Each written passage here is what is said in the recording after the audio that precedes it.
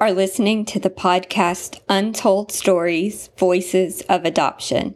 I'm your host, Erin Nasmith, co-founder and executive director of Adoption Support Alliance in Charlotte, North Carolina. And joining me is my co-host, Mirlyn Montesi, who is the founder of Adoptee to Adoptee and an advocate and educator around adoption issues from an adoptee's perspective. Our goal at Untold Stories is to create a safe space for members of the adoption triad to share their truth, their perspective, and the lessons learned along the way as it relates to their own specific adoption stories. Thanks so much for joining us. We hope that you hear something in today's episode that connects with you, teaches you something, and maybe even changes your perspective. Joining us today is Macie Perrault, who is an adoptive mother to son Judah. Judah joined the family in December 2017 through a domestic infant adoption. Through her own journey to educate herself around adoption issues, Macie felt a calling to start an organization to assist others in educating themselves about adoption. The organization is called Adopt Well. Through Adopt Well, Macie has shared the voices of adoptees as well as birth families in an effort to help to educate adoptive parents around adoption issues. Macie, thanks for being with us this afternoon. We appreciate having you. Thank you guys for having me. I'm so excited to be with you. Yeah, we're excited to have you. If you could just start out by telling us just a little bit about your family. Yeah, definitely. So my name is Macie. My husband Greg and I live in Charlotte, North Carolina, and I am 28 years old and actually got married. You've done a lot at 28, man. For real. Look at you. I got married at 20. Okay. So I feel like I had a head start. You did. Yeah. So got married at 20, and we always knew we wanted to have a big family. Like 4, 5, 6 kids, you know. We were like those people. More power to you. Right. I used to like that. I know, right? We're about to have number 4, so I'm like, maybe, 4 or 5. You've done great. Yeah. Thank you. So after we got married, we took a couple of years, and then we decided, well, if we're going to have like 1 million kids, we better start trying. Mm-hmm. So had our first son, Porter, with no problem. And then after that, we went through a few years of secondary infertility, which I didn't even know was a thing. Mm-hmm. And throughout that process, ended up having a couple of miscarriages, and we decided we would pursue adoption. And secondary infertility is when you are infertile after having a successful pregnancy, right? Exactly. Okay. Yes. So we did not have any trouble conceiving, normal pregnancy, normal delivery. So we were totally blindsided. Surprised, I bet. Yeah, it was very shocking. And it's not really talked about very often. And so we went through a couple years of infertility, and honestly, adoption was never in our plan from the beginning. And I think you hear a lot of people say, oh, we always knew we wanted to adopt. And that wasn't the case for us. We loved adoption. We knew a lot of people who had adopted, but we just didn't see it in our plan. Well, thankfully, God had other plans. And looking back now, we're so thankful that we did go through those years of infertility, because ultimately that is what opened our eyes to the idea of growing our family through adoption. And so we decided to pursue domestic infant adoption. Okay. And started pursuing that process, and in the process got pregnant after over 2 years of trying. And at that point, we were all in with adoption. Yeah. Adoption was not like a plan B. It was not about just filling an empty slot in our family. So we were like, well, you know what? We know we were called to adopt when we were. Yeah. We feel very strongly we're supposed to do this right now. And I'm pregnant. So we're just going to keep pursuing it, even if it doesn't make sense, even if we risk not getting chosen, losing money, whatever. All the things that people would tell us. We were like, you know what? No, we believe that a child who joins our family through adoption is just as valid as a biological child. Sure. And so we're going to just keep pursuing this, see what happens.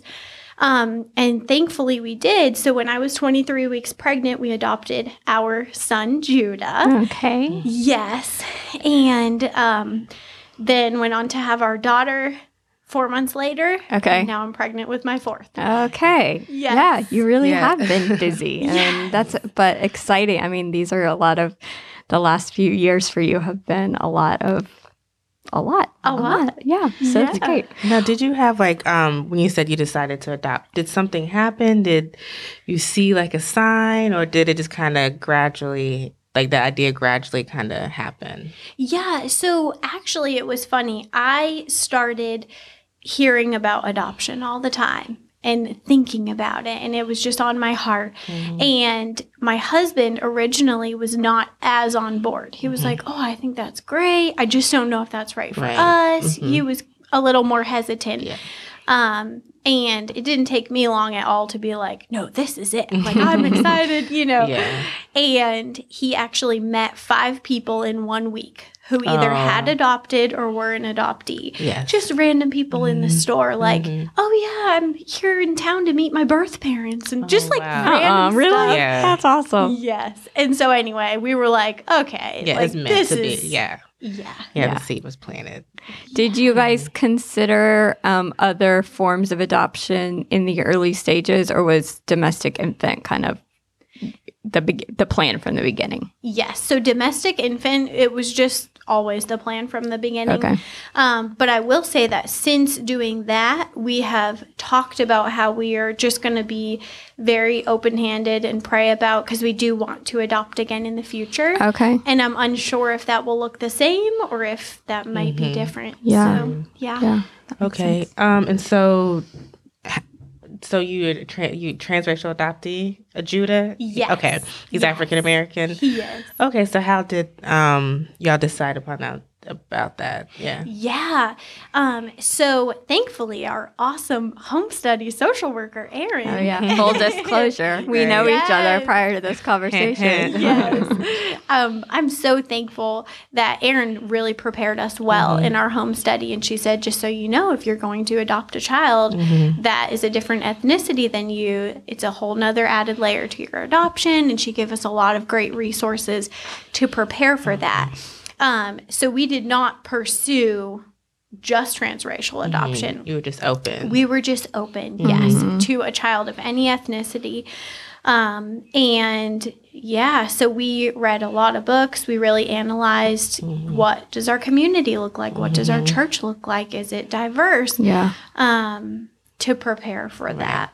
Was that surprising to you when we started having those conversations about race, that it was such a important kind of topic? Absolutely. I think it throws people off sometimes. Yes, and I'm so thankful that you did, because I think, and we were very naive back then, like we had no idea, what we were stepping into. We predominantly, the voices in adoption are adoptive parents. Sure. So, and I think there's been a shift, even a huge shift over the last couple of years, for sure, where there are more voices. But to us, we just had a very naive mindset, like, oh, love will be enough, and families don't have to match, and all of those type of things. And we hadn't really thought about, like, but what is this going to feel like to the child? Right. And how can we integrate their culture? And how can we honor their birth family and all of that? So I'm so thankful that someone brought that to our attention. Yeah. Like, you have some extra work to do. It's very important. Yeah. He's almost 2 now. Do I have that right? Okay. So do you feel that in your day-to-day lives? Do you feel that tension, or how is having a transracially adopted son impacted your day-to-day space? It has impacted a lot, for sure. And I think it will much more in the future. If you feel it already at 2, I think that's, interesting. We've had to be really conscious already. Thankfully, our church is very diverse.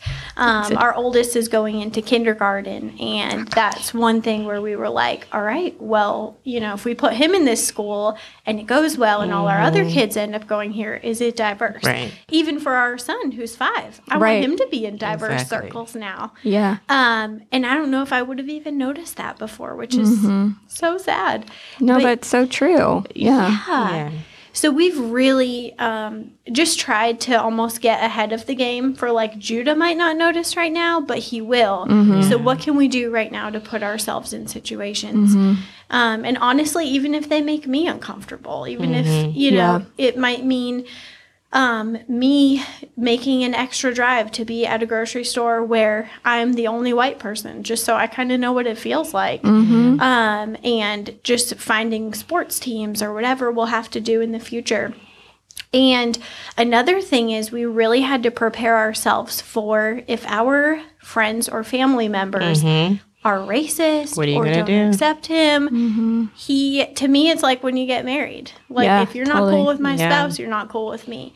So if you're not cool with my son, sorry, he's my child.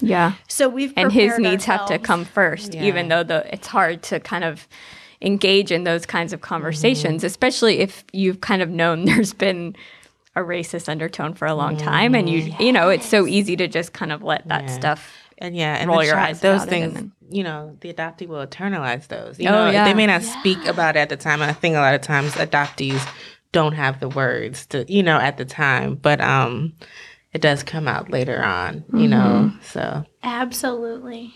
So true. We probably should remind our listeners who can't see you or forget your story that Marilyn was adopted transracially from Haiti. So when she says that, she knows what she's talking about because she's lived it herself. Yeah, so, and I'm speaking not just about my story, but I also have tons of friends who are adopted too. So, and we've been really close. So it's just kind of, you know, just learning and pieces of me, but pieces of other people as well from experiences. Yeah, it's not a experience that we just make up to make it harder to adopt. It's like a legit, real thing for people. Yeah. Well, and I feel like that's where I've learned the most by far is by listening to transracial adoptees because no one knows better what my son is going to potentially face and will face than people who have already walked through it. Yeah. So I'm so thankful when people like you are willing to share because I'm sure a lot of it's not easy to share. Yeah, and I appreciate people like you too who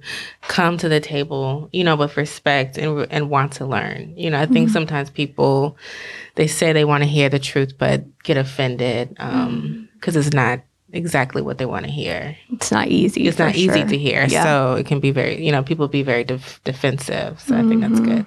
Definitely. Yeah. So was there something, Macie, going into the adoption process that you guys wished you had known? Like if and when you do it again, is there a piece of advice or something that you learned that you'll take with you to the next adoption? Totally. I mean, by far, the first thing that comes to mind is just listening to adoptees and birth parents more. I was so naive. I had no idea that they would go through trauma and loss and grief and all these things. I just had the picture that the world paints of adoption where it's beautiful, it's rosy, it's a happy ending for everyone. Yeah. And sadly, that's what most of the world sees it as. And there are beautiful parts and there are blessings. Of course, I'm thankful for it. Yes. But we do the birth parents and the adoptees such a disservice when we just make it all about us and all about like, oh, you should just, they're so blessed that they got adopted. They're in your family. Yes. And I'm like, oh, gosh, there's so much more that goes into it. And I just feel like we need to love every member of the triad well and acknowledge what every member of the triad goes through. And so, you know, honestly, the more that I listen to different perspectives, the more that I learn, my heart breaks about adoption. I'm so thankful, like I said, for the role that it's played in my life, but it's painful. Yeah. It's That's sad. Right. There's and no way around that. World, it wouldn't need to exist. Yeah. And so it's like, how do we take all of this hard stuff and be willing to dive in and just listen, even when it's hard, like you said. Yeah. So, yeah. Speaking of the triad, do you have an open adoption? Yes. Okay. So we have a semi-open adoption. Okay. So we don't, we haven't had any visits yet. Okay. But we do have contact with Judah's birth parents, and we just hope and pray that the door opens more in the future. Okay. Yeah. And has that been difficult to navigate? Have you felt insecurity about it? Not at all. And it's funny, that's what a lot of people's perspective is like, oh, that must be weird or that must be hard. And I'm like, no, like they literally entrusted their child to us. It's the least I can do to keep the door open, honor them in every way that I can.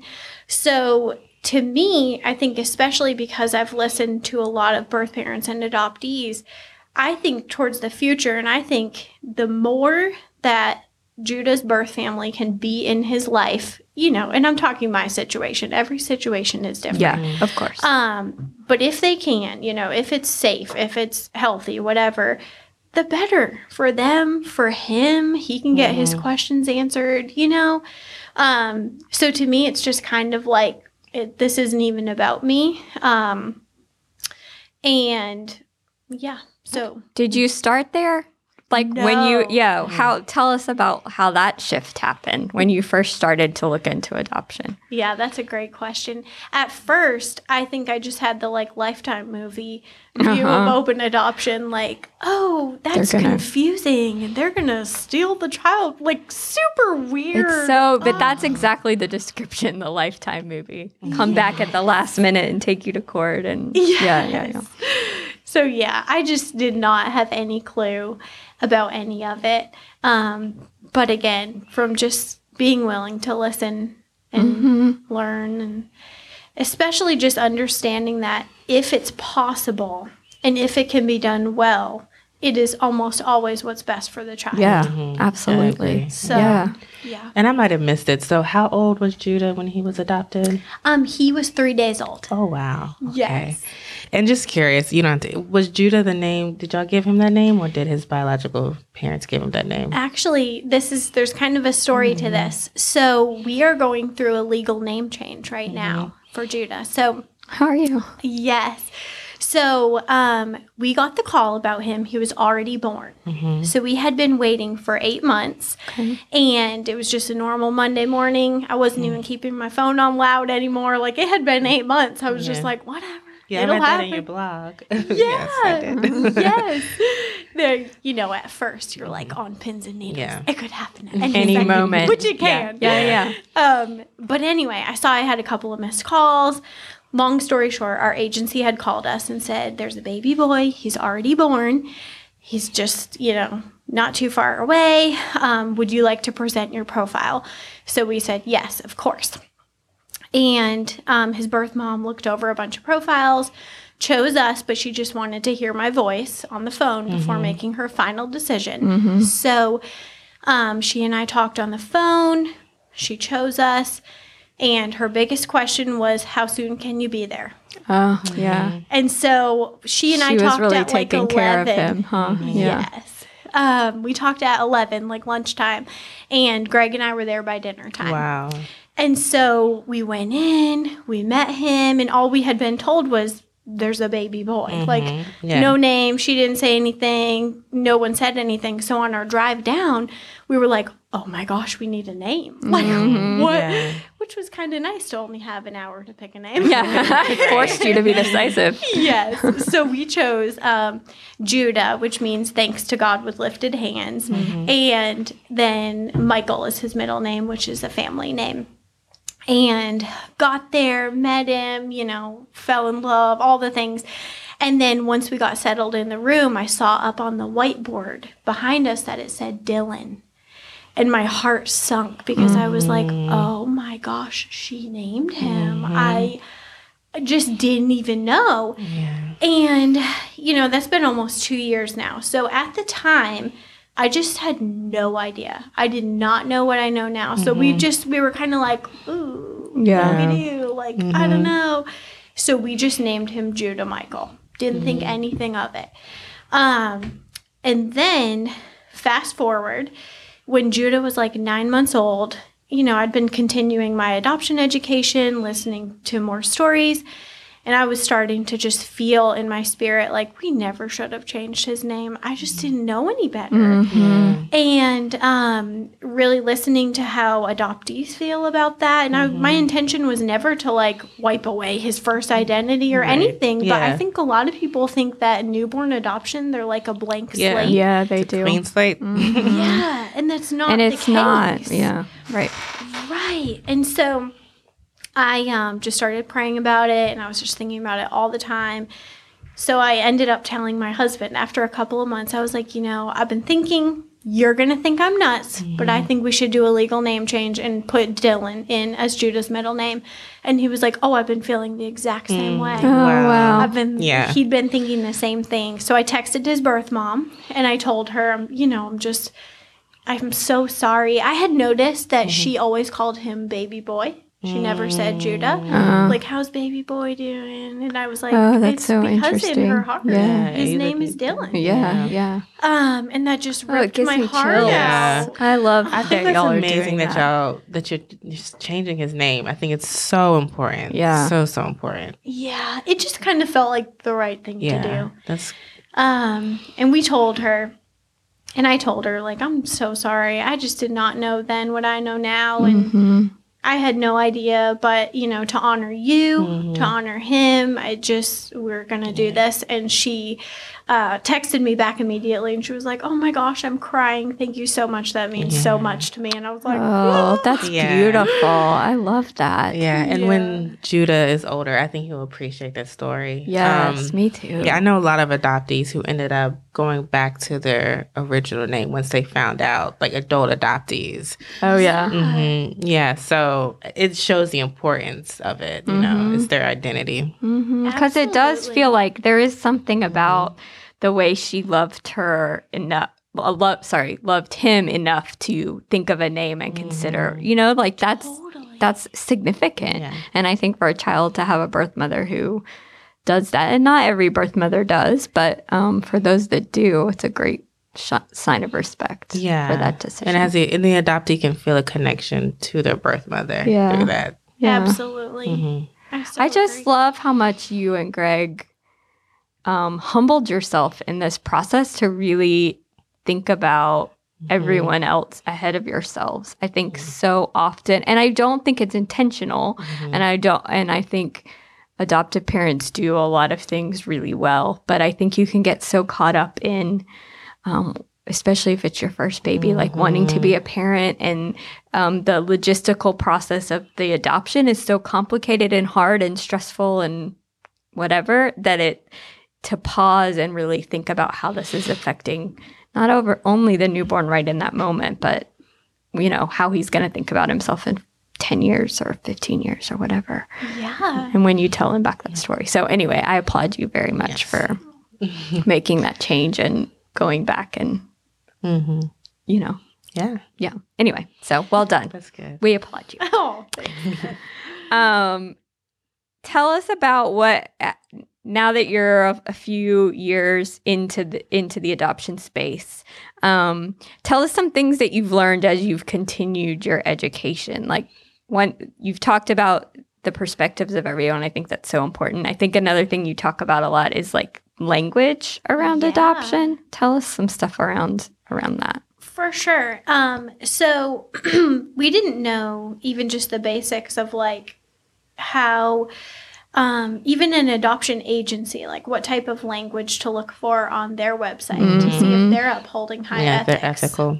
Yeah. So really, like one of the biggest ones to me that I don't think anyone can argue with is calling a woman a birth mother before she is one. When you get matched or chosen by an expectant mom, she's still an expectant mom. She's not a birth mom yet. That is still solely her child. Right. And calling her a birth mother before she even is one, like, first off, it's just inaccurate. Right. But secondly, it can also be very coercive. And so that's one of the biggest language things. And I, just because I'm a geek, I like to look at adoption agencies' websites and stuff. And I'll look. That's the first page I look at is like, are they talking to expectant mothers considering adoption? Or are they talking at them like they're already birth mothers? Yeah. It's like a really good... I think it was reading one of your blogs or posts or something that brought that distinction to my mind. And I think, and it's like the same way you're talking about when you look back on it, you're like, of course, why would I have not seen that? Yeah. But you need someone else to be talking about it to like, anyway, you opened my eyes to that one. And I think it's an important one.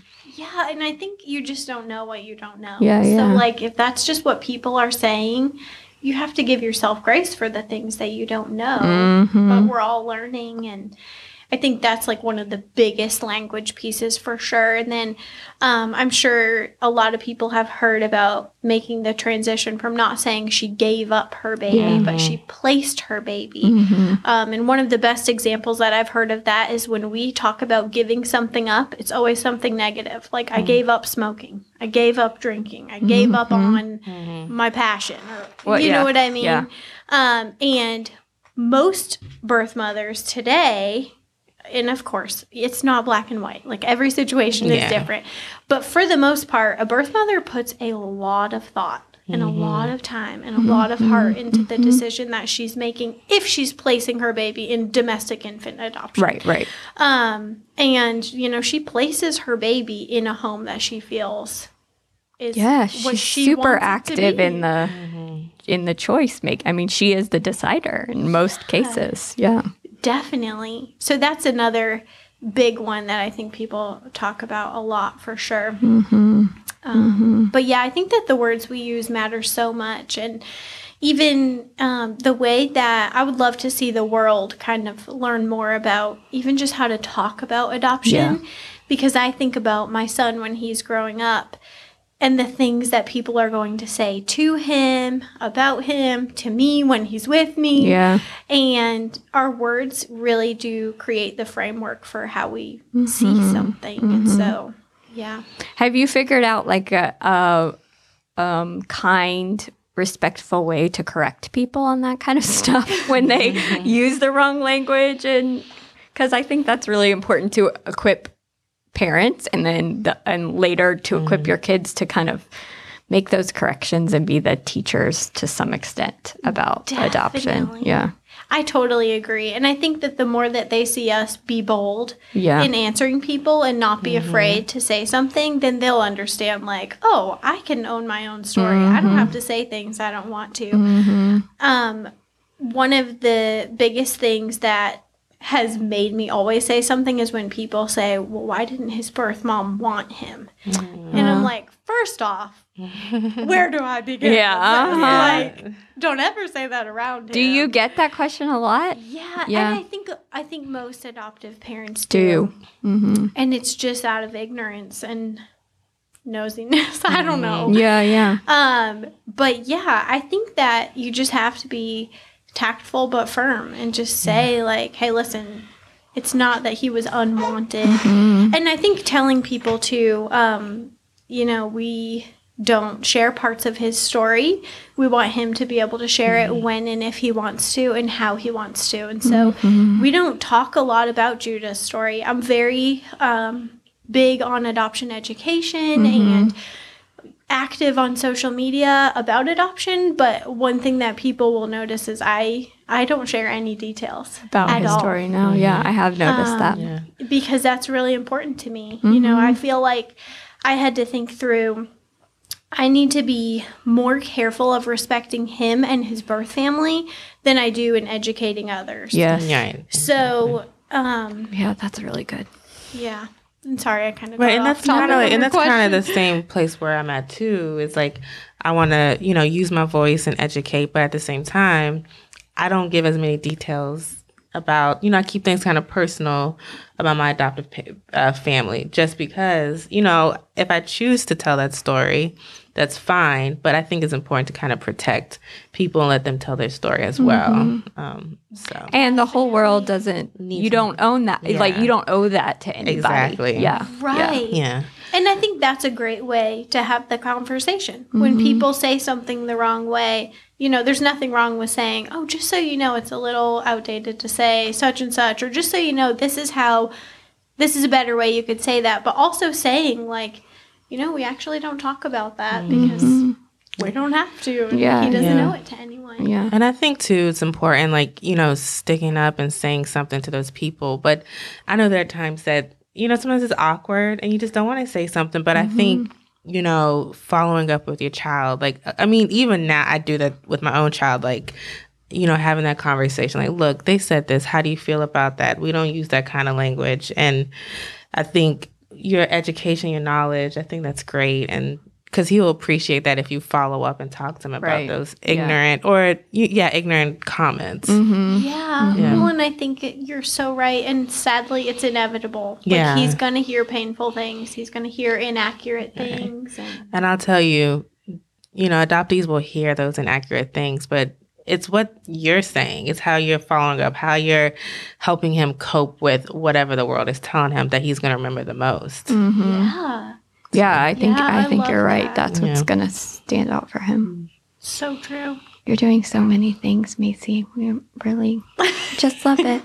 So, tell us how you have used your journey in the way that you have now taken on this amazing organization. Do you call it Instagram following? I don't know. Macie kind of does it all. Right. So can you tell us a little bit about how Adopt Well started and what your hopes and dreams are for that?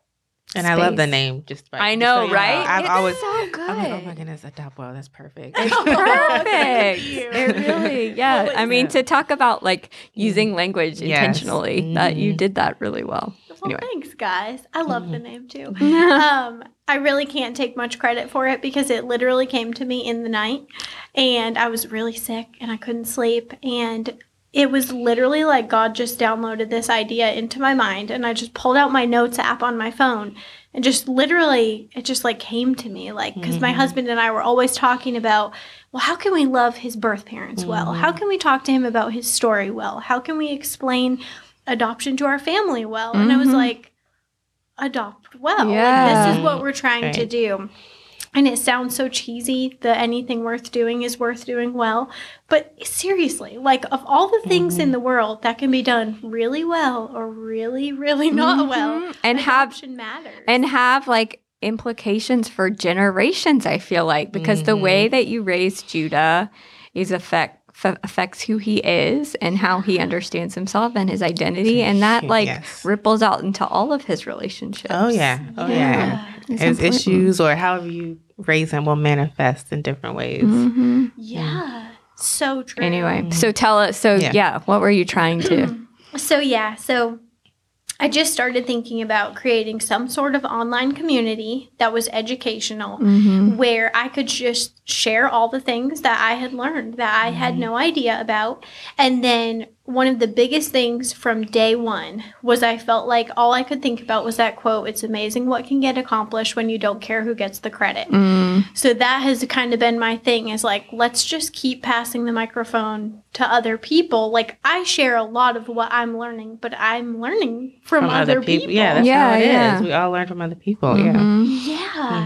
So I really wanted to create an online community where people could just come and just learn. Let's learn about transracial adoption, closed adoption, open adoption, adoption language, adoption ethics, all the things. Just kind of one place where people could go. And of course, we don't know it all. I don't get it right every time. I mean, who does, right? Yeah. Exactly. It's just, I wanted to have something where people could kind of follow along and could just count on, you know, as I'm learning, I'm sharing what I'm learning. So they could have a steady stream of education. And then our tagline is adopt well, an educational community for those touched by adoption. Okay. And the reason why I did that is because I also realized that our friends and family were not getting educated. Yeah. But they were going to be my child's community. Right. And they've been, yeah. Yeah. And I was like, you know what? This is for everyone, because I want my mom, my aunts, my friends, whoever, my kids' teachers to be able to follow along and be learning this stuff too, because ultimately, like, my child, my husband and I are not the only ones raising him. Right. So it really takes a village, really and I good. want everyone to be informed. So I want people to be able to say, hey, we're starting the adoption process. Mom, dad, grandma, whoever, Yeah. will you listen to this podcast? Will you follow this Instagram page? So we can all be equipped to love this child as well as possible. That's really good. So tell us the Instagram. Is it handle? What do you call that? Tell us the Instagram handle. I'm really cool. I get it. Listen, it's fun.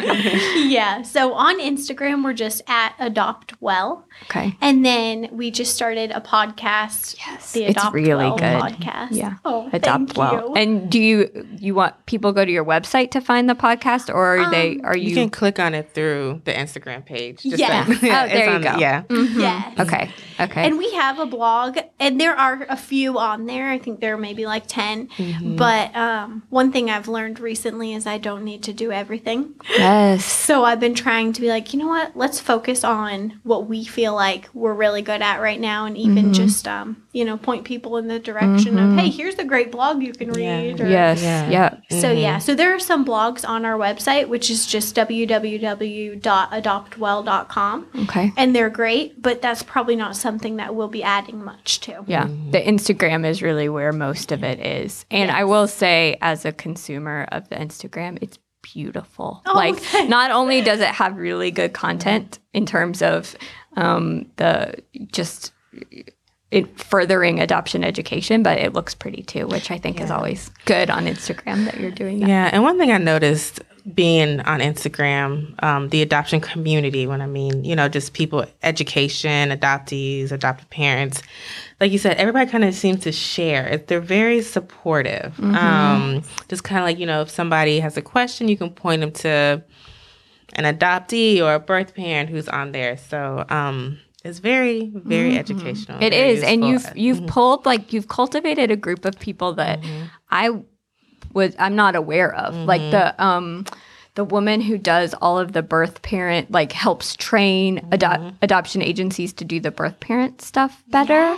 Like, she's amazing. And then I know you've had some people that do transracial race education and stuff. I mean, it's just really good the way that you've cultivated that. So Thank you. we highly encourage our listeners to check you out and check out the information on there. It's really, really, really good. Well, good. I'm so glad people find value in it. And it's just so important to me that we provide a well-balanced view. So, we talk about a lot of hard stuff. And I've had people message me and be like, can't you just talk about the fun The good stuff? And I'm Yeah. like, the fun stuff is everywhere Yeah. else. These are the things that we need to really learn. So, And not in a way that discourages people from adoption, but helps them to do it better, to adopt well, if you will. right. Yeah, because I think people can feel discouraged when they see the hard stuff, but you're not trying to keep people away from it. You're just trying to help them lean into the hard and do it better, Totally. because you can't get away from it. Even if you pretend it's not there, it still is. Yeah. Still there. And I think it's fun to learn. I mean, maybe there's just a nerd in me, but I think, the fun stuff, to be enlightened, I think that can be fun. To be a better parent, that can be fun. Yeah. We kind of see it differently. Yeah. So true. I agree. Yeah. Yeah. So as we close up, Macie, can you tell us that this is a little bit of a hard one. Can you tell us in just a few words what adoption means to you? Yes. So I feel like this is a tough one because you could go You 500 really could. different directions. You could start an Instagram page that tells all of the things. Yeah. That's a great idea. You should do it. The biggest thing is all of the really painful, really hard stuff aside, it has given me the opportunity to meet my son and to love him. And it makes me want to cry, but I cannot imagine my life without him. And that's not to say, I'm not one of those adoptive parents that's like, oh, you were always meant to be my child. Like, no, I don't believe you went through all this painful stuff and couldn't stay with your biological family just so I could be your mother. That's not what I mean. But my life is so enriched because of him. And I truly love him just as much as my biological children. And so just as his mom, I just feel so blessed that I even have the opportunity to love him and that I was chosen to be his mom is such an honor. So I just, yeah. That's good. Yeah. Thank you so much. Thank you for sharing your story and for being willing to humble yourself and teach yourself so that you can teach other people. I'm just really inspired by you. And well, thank you guys. I'm inspired. Yeah, it was lovely meeting you. I've been following you on Instagram, so it's been a joy to meet you. Yes, you too, for sure. Thank you. For sure. Thanks, guys. Thank you. Thank you for joining us today for Untold Stories, Voices of Adoption. And thank you so much to our guests for sharing their story. Please check out our information about Adoption Support Alliance at www.adoptionsupportalliance.org, or you can follow us on Facebook at Adoption Support Alliance. We are also on Instagram at Adoption Support Alliance. We also ask that you follow Marilyn on her Instagram page at Adoptee to Adoptee. We hope you subscribe to our podcast, and we will talk again on our next episode.